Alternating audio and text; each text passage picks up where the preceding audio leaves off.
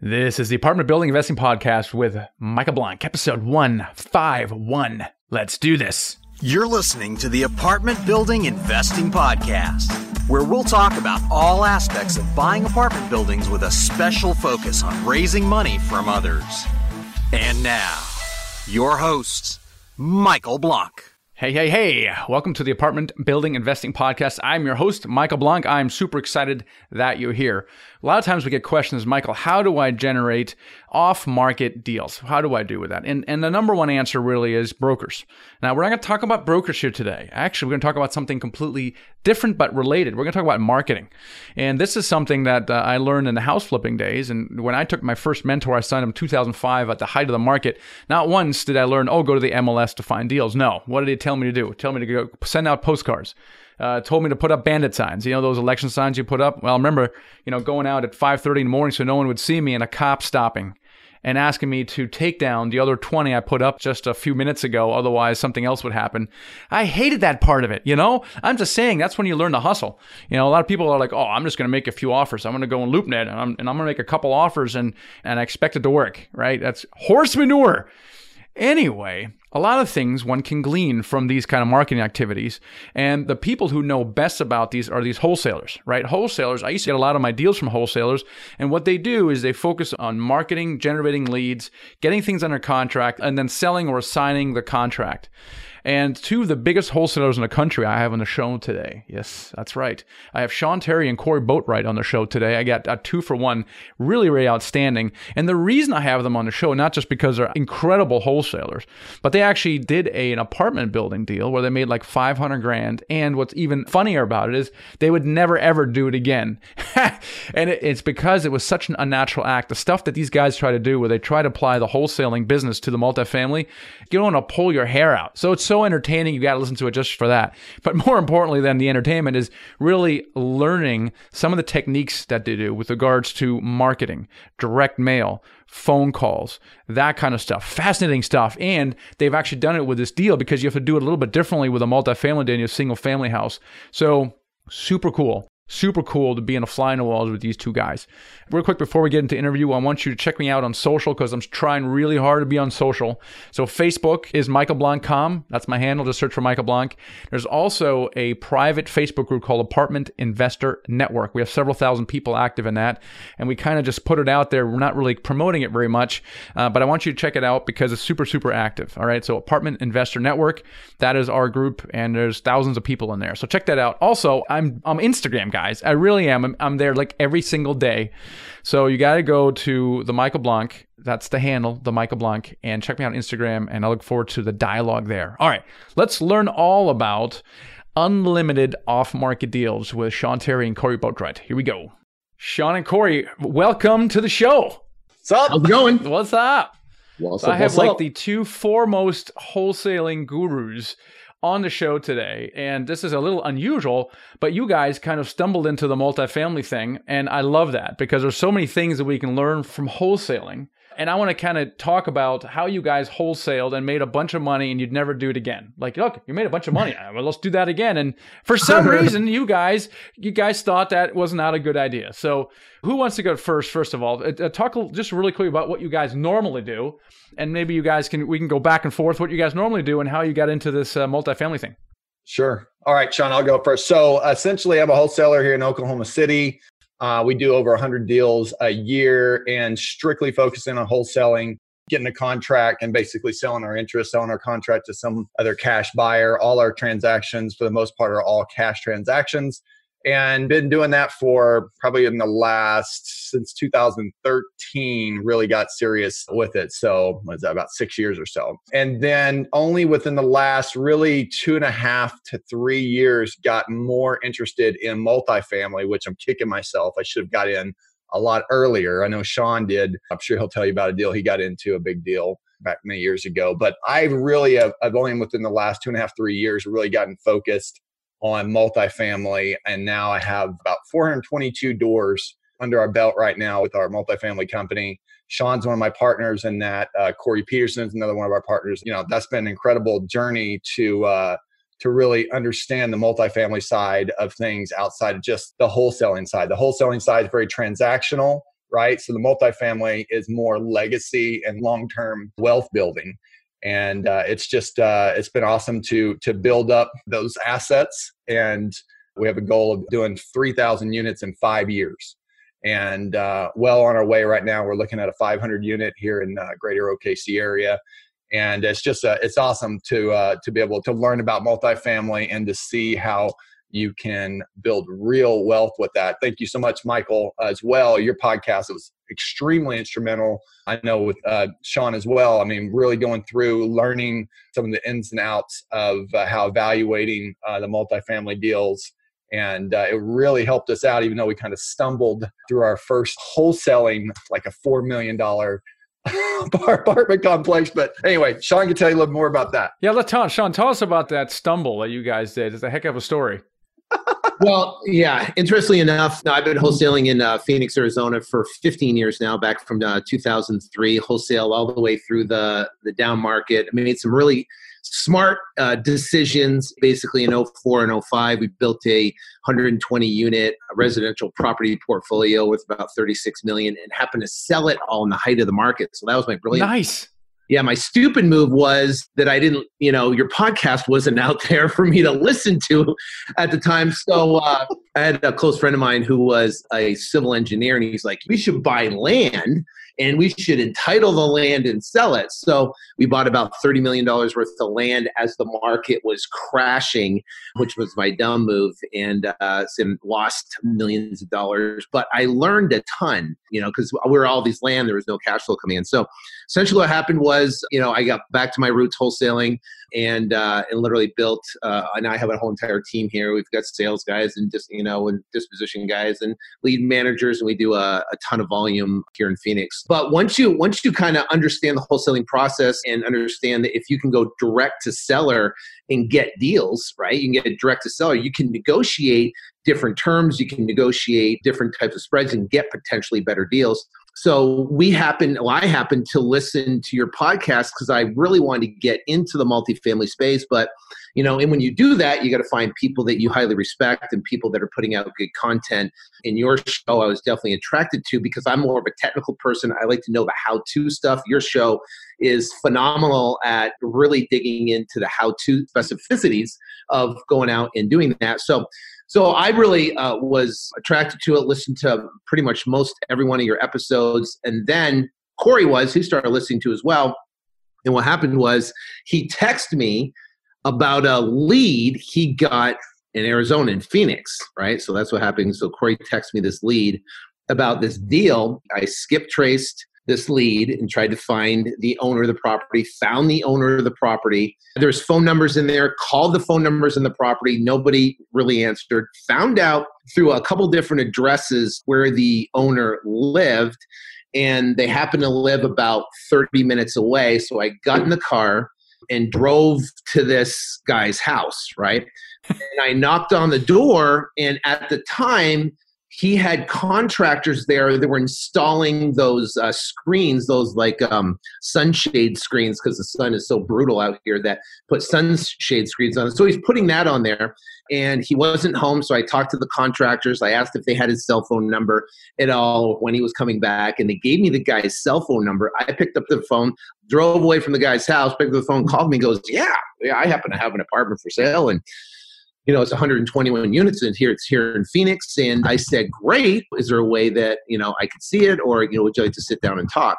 So what happened then is we set a meeting, and I met him at a Starbucks, and he showed up about an hour late, and I'm sitting there waiting, drinking 4 different coffees. Finally went down with them, got all the information, trying to find out numbers, went back, talked to Corey about it, set another meeting with a guy, went back and got him, through probably about a 2 or 3 week negotiation process.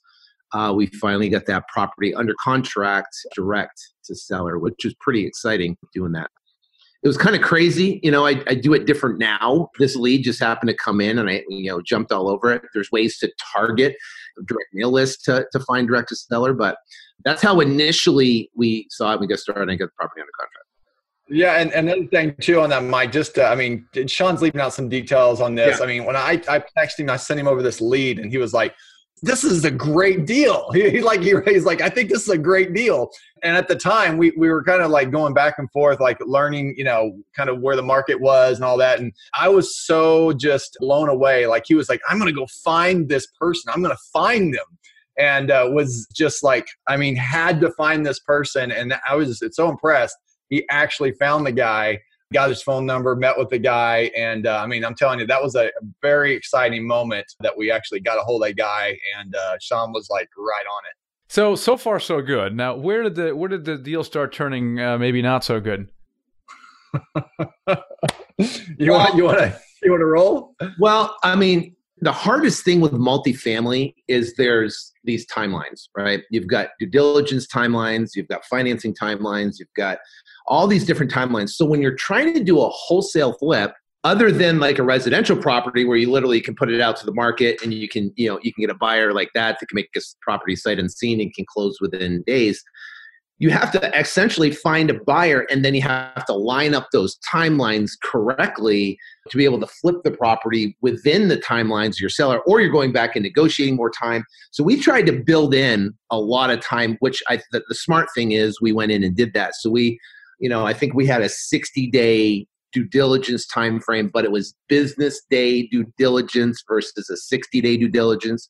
Our due diligence didn't start until we had a laundry list of items that had to be delivered and then signed off on. So it took them at least 2-3 weeks to give us all the information. Then we had to go through it. Then we had to confirm it. Then we had to sign off on it. Then the due diligence started. So what we're doing is we're playing this game of trying to extend as long as possible our time frame to find buyers. So that was one thing that I think we did really well, was putting in the contract little things that would give us the ability to extend out the timelines a lot. So then we had to go find a buyer for the property. You want to get into that quick?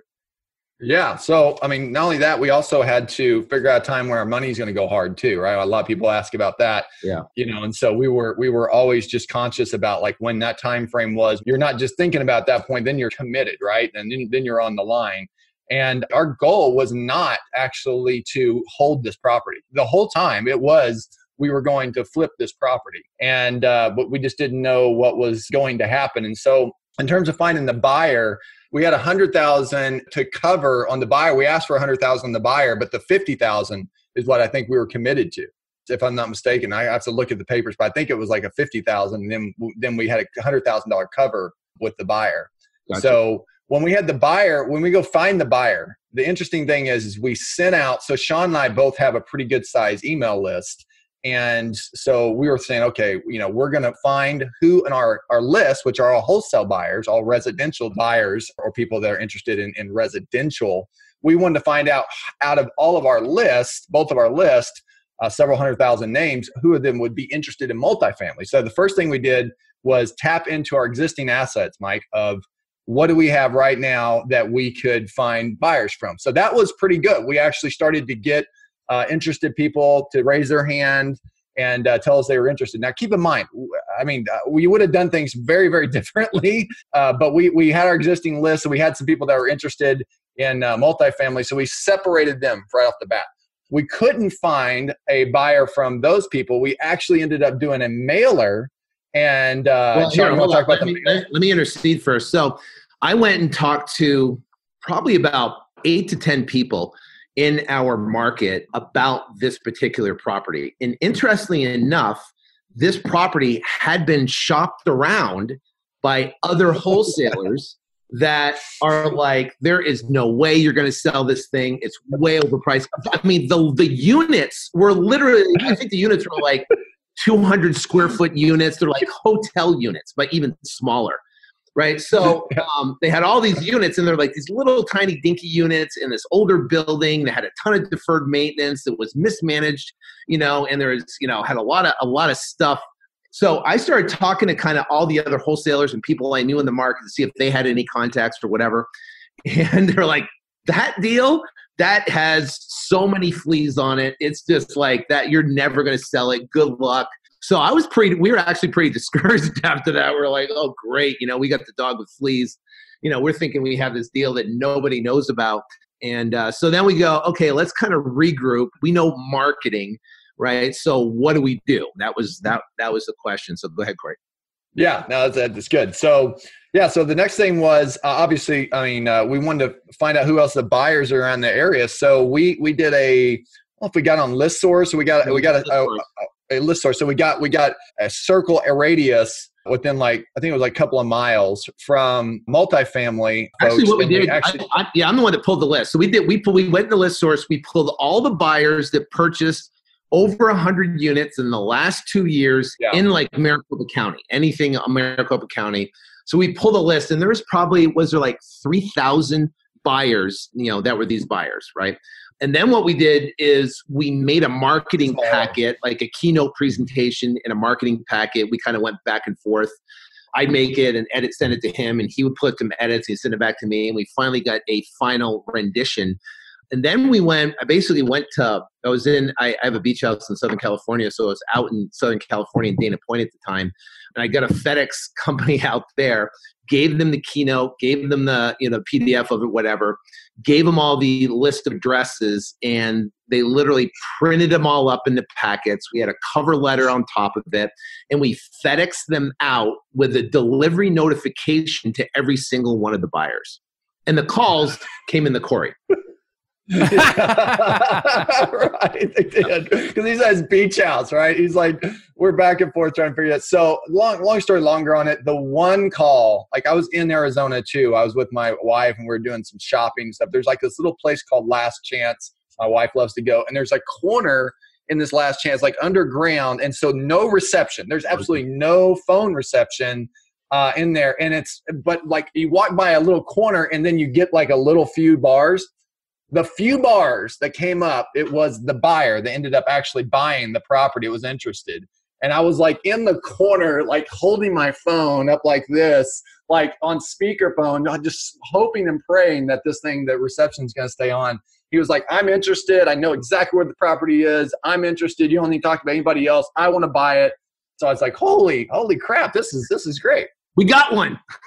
We got one. We got one on the hook. We actually did, Mike. We had a few other people that sent in LOIs, and some of them were low, some of them were higher with crazy things that they were asking for, crazy long time frames. So we didn't have a long time frame. We had to get it closed. So we literally had to say no to a couple other offers that were higher because we just couldn't get there. We negotiated, we couldn't get there, but this guy was serious, and he knew the property and he had money he can close.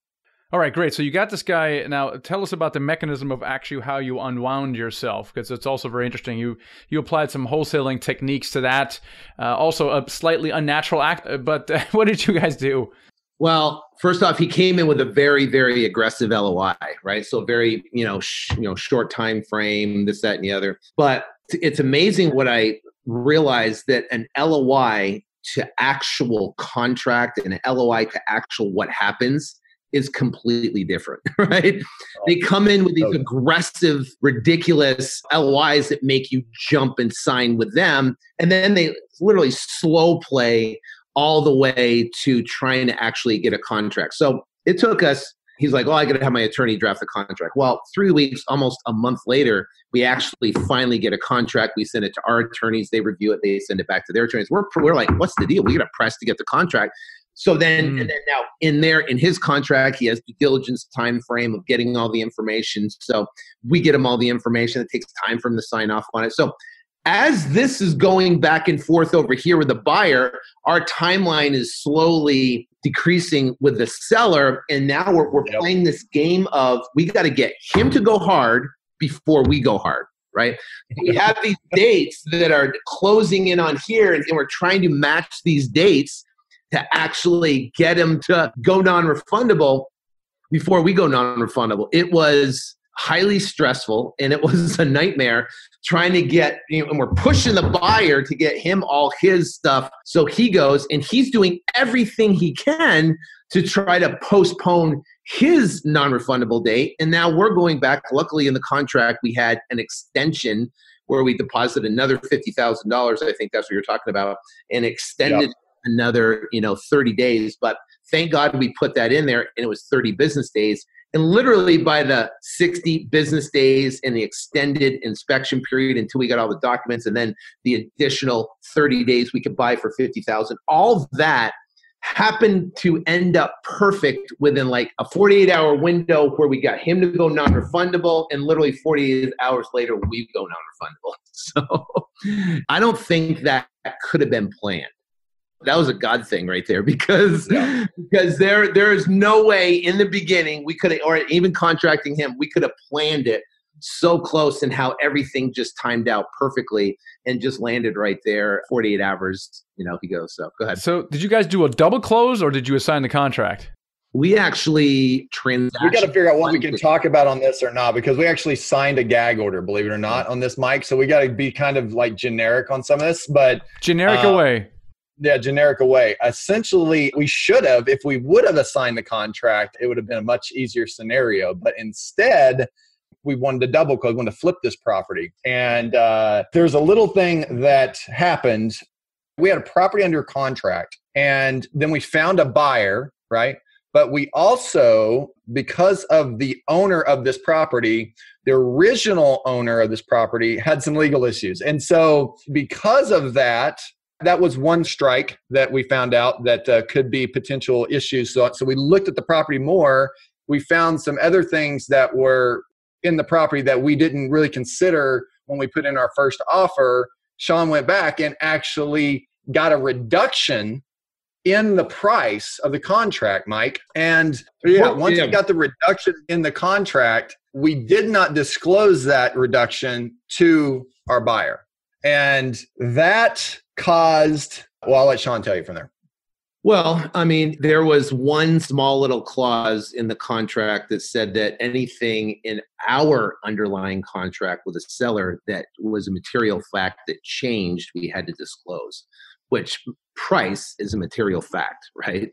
So one sentence in the contract. One little tiny sentence, which we could have refuted and tried to, come, but it was, we were a few days from closing. Yeah, a few days from closing. Yeah. And that came. So literally gave the buyer the ability to negotiate our spread on the deal down about $150,000. And we should say that it got crazier too, Mike. We found out that the owner that had the legal issue, she just so happened to appear, and just lo and behold, she didn't know that we were selling the property to a person that she's already done business with.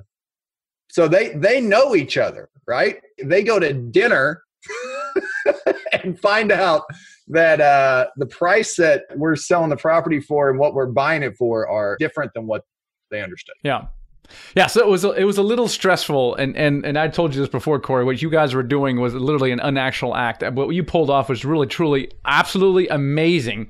Much harder than a normal deal, as you now know. Yeah.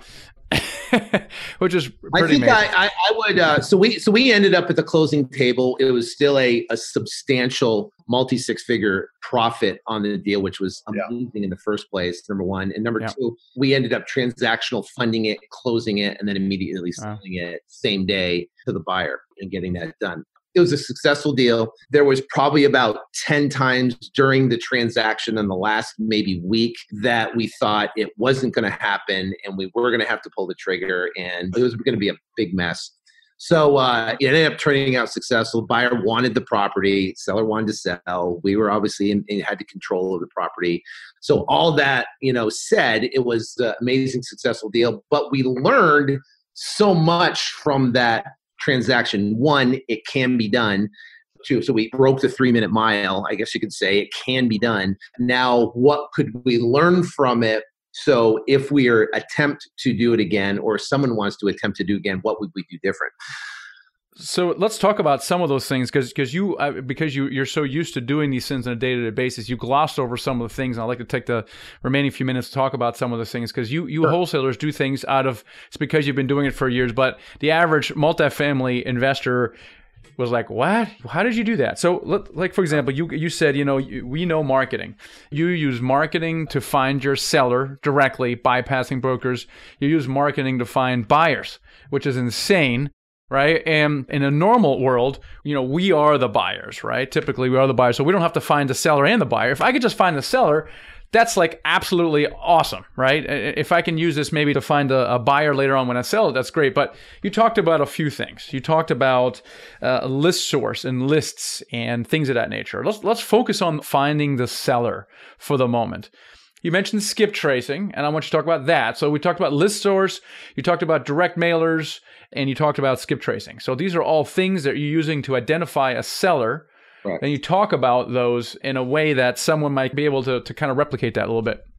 So what essentially you can do is use list source. List source is a list pulling client that pulls fresh data. We pull our pre-foreclosure list. We pull our high equity list and stuff. But you can go in and under list source, you can pick your state, you can pick your county, even down to the city, even down to the zip if you want. And then you can pull apartments, and then you can even pull how many units plus. So you can pull 50 units plus, 25 units plus, 100 unit plus, and you can pull all those current. You even can put so what we did was after the fact, I pulled a list in multiple different markets of 100 unit plus that were 10-year ownership. So you can put length of ownership 10 years. So now I have someone that's owned an apartment, it's over 100 units, it's in the markets we want to be in, and they've owned it for 10 years. So they depreciated a lot out of it, so they might be willing to sell.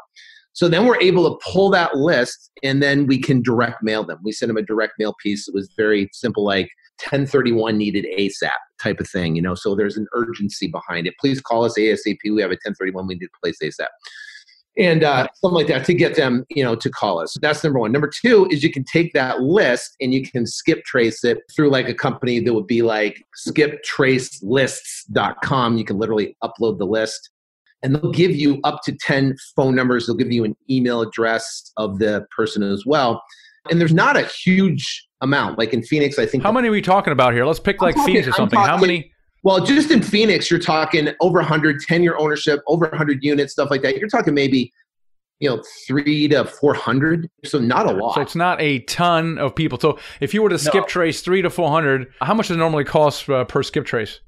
20 cents a record. 20 cents a record. Now, what about LLCs? A lot of these buildings are held by LLCs. How do you find who the members are or the GPs? So we have I have an in-house person, an intern, pay like $12 an hour. She'll go in, search the corporation commission, pull the information, get the seller's name, and then drop that in there, and then we'll do a skip trace on that. Ah, brilliant. Okay, great. So now you have get at least phone numbers for direct to owner. And then from that standpoint, we can call them. We can cold call them. We'll drop ringless voicemail messages to them. We'll drop voice broadcasting messages to them. And we'll actually physically cold call them to see if they're interested. And we'll direct mail them. So we literally surround that seller. You even can take the names, import them to Facebook because they have email addresses too. And then target them specifically on Facebook saying, we need 100 unit plus ASAP type of thing on Facebook. And what kind of response were you getting? I mean, it sounds like this was kind of an accidental lead. Maybe have you ever tried directly targeting sellers for these larger? And what was kind of your response rate? What was your success rate with doing that? Yeah, we did 50 unit plus, and at the time our phone literally blew up. The mistake I made I think it was 4 or 5 major markets all at one time. So we had inbound, and I had a guy that was working. He couldn't handle the amount of leads that came in. No one's mailing these people, but except brokers. So if you have a person that's direct to buyer, now their inbound calls, they're blowing up. So we contracted several of them that didn't really fall through. I had a guy that was kind of working on it, but I didn't spend a lot of time and energy working on it. He got overwhelmed and then he moved on to a different company. So I haven't really, because I'm doing so much of my wholesaling business, and then now we're buying and holding, pursued kind of going that because we had deals that were all over. I mean, we had 100 unit plus that were all broken up into fourplexes and, all across and stuff. They're hard to analyze and get done. But for someone that wants to go direct to seller, that'd be the method to do it. You can't get your phone to blow up. Just make sure you have the wherewithal and the capacity to handle the amount of leads and convert those leads into potentially deals. And I know Corey's doing some marketing coming up. Is that something you can outsource? I know there's call center type companies. How effective is that? Or should one try to maybe train their own assistant? Or what's the best way to take in these calls?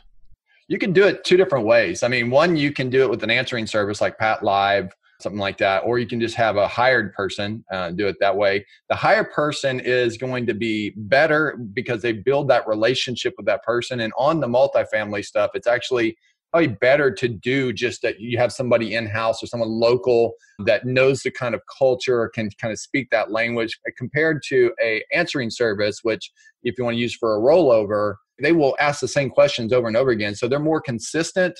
And then they also are never going to not answer the phone. So anytime, so it's always going to speak with a live person. So if you have 10 calls coming in at one time, which is rare, but if you do, you're not going to have them go to a voicemail. You're still going to have someone actually live and pick up the phone. So on these multifamily lists, they're small lists. They really are small lists. And more in the Midwest and South, which is where we focus a lot now, it's a small list. A couple of thousand units, maybe, right? That's looking at a couple of different MSAs. I think here in Oklahoma and Tulsa, we have just around 2,000 or so, 50 unit plus units in the greater OKC and Tulsa MSAs, which is a couple of million people. So when you have a smaller list, you can do a lot more things. What people are missing in the wholesaling world, in my opinion, is as residential with single family, you're always asking yourself, what's the cheapest I can spend for a mail piece? What's the cheapest I can spend? So usually it's like a postcard, 35 cents, 37 cents, something like that, Mike. But with multifamily, what you got to remember is you've got to get the attention of the person. So now, it's much more critical to get the attention of a decision maker, of someone that's actually going to give you some response, right? And so, this year, putting a bigger emphasis on what that looks like for marketing, you can spend a lot more money on marketing. So instead of spending 35 cents on a postcard, you might be able to spend $7, $8, $10 on a mail piece and actually be able to get a response back from a decision maker. So whenever you're dealing with these, and Sean talked about list orders, but really one of the best places to go is CoStar. CoStar has all of the names of the owners of the properties, and you can also get their property management companies too. That's great advice. CoStar, which is very, very expensive for most people, but if you can find a commercial broker and maybe they're finding deals, though now you're possibly stepping on their toes, CoStar is a great source. ListSource is obviously much more accessible. But you talked about a different mail piece, and what kind of mail pieces are you referring to that might cost $10 or so? Sure. So one thing that we're experimenting with right now is doing a signature piece. So you can actually either do a FedEx, which is the more expensive, or you can actually do a USPS with a request for signature, which is least expensive, but the tracking is just horrendous. It's so horrible. So you have to really decide on which kind of angle you want to go. So that's one way to do it, is a signature request for that on the mail piece. Yeah, you can do a FedEx Express under $10 where someone's going to physically deliver it. And if someone gets a FedEx right on there, it's a pretty much 100% open rate. It typically goes right from the secretary directly to the owner when the FedEx comes through, and the owner opens it up and will be able to see that deal. So I prefer FedEx, doing FedEx, because you can spend that more money and you're going to get in front of those people. Yeah, you can also get credits depending on if the company does a lot of business with FedEx. You can get credits with FedEx, which is great too. The other thing, though, is with marketing. We're talking about marketing. We're talking about direct response marketing, because marketing, not all marketing is created equal. This is where the commercial side, and from looking at it from a wholesaler and a single family side, the whole Dan Kennedy, John Carlton, these godfathers of marketing, how they taught about direct response marketing, meaning that they need a response right now. They want someone to call right now. They want them to take an action right now. That's being unutilized in a massive way. And the reason is because direct response marketing for some bigger companies that kind of have a bigger image, they have things to hold up, it kind of feels a little cheap to them. It feels a little cheap to be able to personalize, ask someone to call you and get that direct response. So they go with the big brand idea, and they're not getting that kind of response because they're waiting now for the relationship. Whenever on direct response marketing, we're used to as wholesalers for someone to get the postcard, to feel something for whatever reason, to give the person a call, and to get the response. All you want is just the response. You just want the call. So that's the experiment for 2019 and beyond, is figuring out what is the smartest way to get the response of a decision maker for properties that are off market in the multifamily space. Mm-hmm. So good stuff. We got to wrap it up. I could jam with you guys all afternoon, but what's the best way for people to connect with you guys? Yeah. So my company is investingcapitalgroup.com. Investingcapitalgroup.com. That our information with Sean's on there as well. And then Real Estate Investing Profits is a podcast that we run for single family, and that's been awesome too. I just want to say I appreciate all the awesome content you put out there, and every single week putting out great content where it just inspires people to go out and get their first, 4-unit, 6-unit, 10-unit. And so I appreciate all the content you've been putting out for the years, and I appreciate being on the show. Thank you. Yeah, my pleasure, guys. I appreciate you coming on the show. Sometimes we discard other type of asset classes investing because it's not directly relevant, and I love this kind of stuff where we overlap, where we learn from one different kind of investing, we apply it to another. I agree with you, Corey. The whole house flipping, wholesaling, marketing technique is sorely underutilized by 99% of the investors. So if you guys listen to this stuff, hopefully this will open up your mind and take you to action. So I appreciate you guys for coming on the show. Thanks, Mike. Really appreciate it. And sometimes I love looking at other real estate investing strategies. While they're not directly relevant, I can always learn something from them, right? So here's some of my notes here. Good lists, getting a good list, and listsource.com is a great source for that.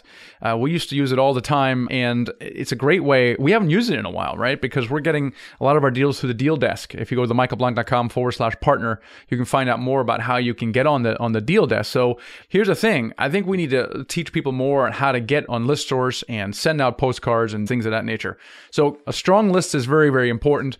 The advice I got after the call is it may help to actually call ListSource and tell them exactly what you want, because constructing the list can be a bit challenging. So that's number one. Skip tracing is also something that's going to be hugely valuable once you actually get a person to skip trace that person and get their names and their email addresses as well. Then the mailers, like in the house flipping stuff, we would send out postcards. You can't send out postcards to an LLC or the member of an LLC. They're just going to throw it in the trash. And this is why Corey sent out this FedEx package. He says you can send it, or USPS, you can send it for just under $10, which is a lot more than a postcard, believe me. But what's the open rate of a FedEx or USPS priority mail package? Yeah, close to 100%. So definitely try that. And there's much less apartment buildings than there are houses. So you don't have to send out 10,000. You can send out just several hundred and get the same job done. Think about then, well, the call to action is you want them to call you, right? So what are some of the owners? Why would an owner want to call you? Right. And I just remember this from Marcus Millichap guys. They are the best marketers of them all. And so as a seller, a lot of their material was like, would you be interested in a quote on how much your property is worth? And I'm like, heck yeah, I'm interested. Boom. And I would pick them up and they would send me a report, and now they have a relationship with me. Right. The other one is, well, do you want to sell something? Because I'm buying.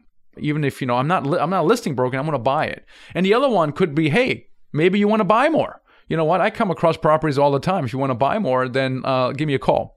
Again, those are 3 reasons why a seller would want to give you a call, and make sure that you have someone on the other line who can take the call, seems professional, and can really represent you. And what you want is a warm lead that you can then talk to and build a relationship with. I think it's a medium to long-term strategy. I don't think, though you could get lucky, getting a deal out of that next 30 days is probably not that likely just based on people I've talked to. But certainly it is very likely over 12 months. The problem is it takes time and costs money, which is why brokers is the number one way to generate leads and building relationships with them, because they should be doing, the good ones do, of what Corey and Sean are already talking about. But once you have that in place and you want to go deep and you really want to go on off-market deals, this is the next frontier. But don't go there first. This is kind of the second thing, but I thought it'd be really useful to share with you kind of some of those tactics and strategies from the wholesaling and house flipping world. Super cool. I've found there's really 3 things that you need to do your first deal.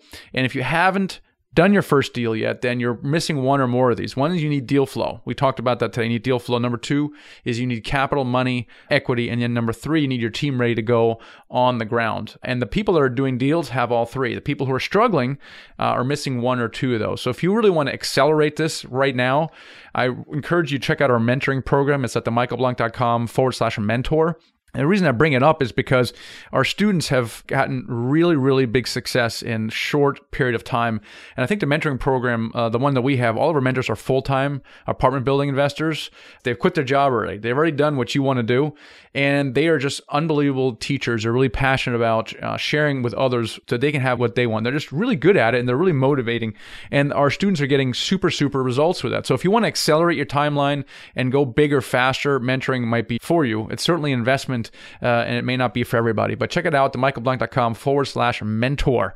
All right, you guys, appreciate it. Hope you found that valuable and useful. Have a great rest of the day. I'll catch you next episode. Thanks for listening to the Apartment Building Investing Podcast with Michael Blank. For more free podcasts, articles, and videos, go to themichaelblank.com. There, you can also download the free ebook, The Secret to Raising Money to Buy Your First Apartment Building. Till next time.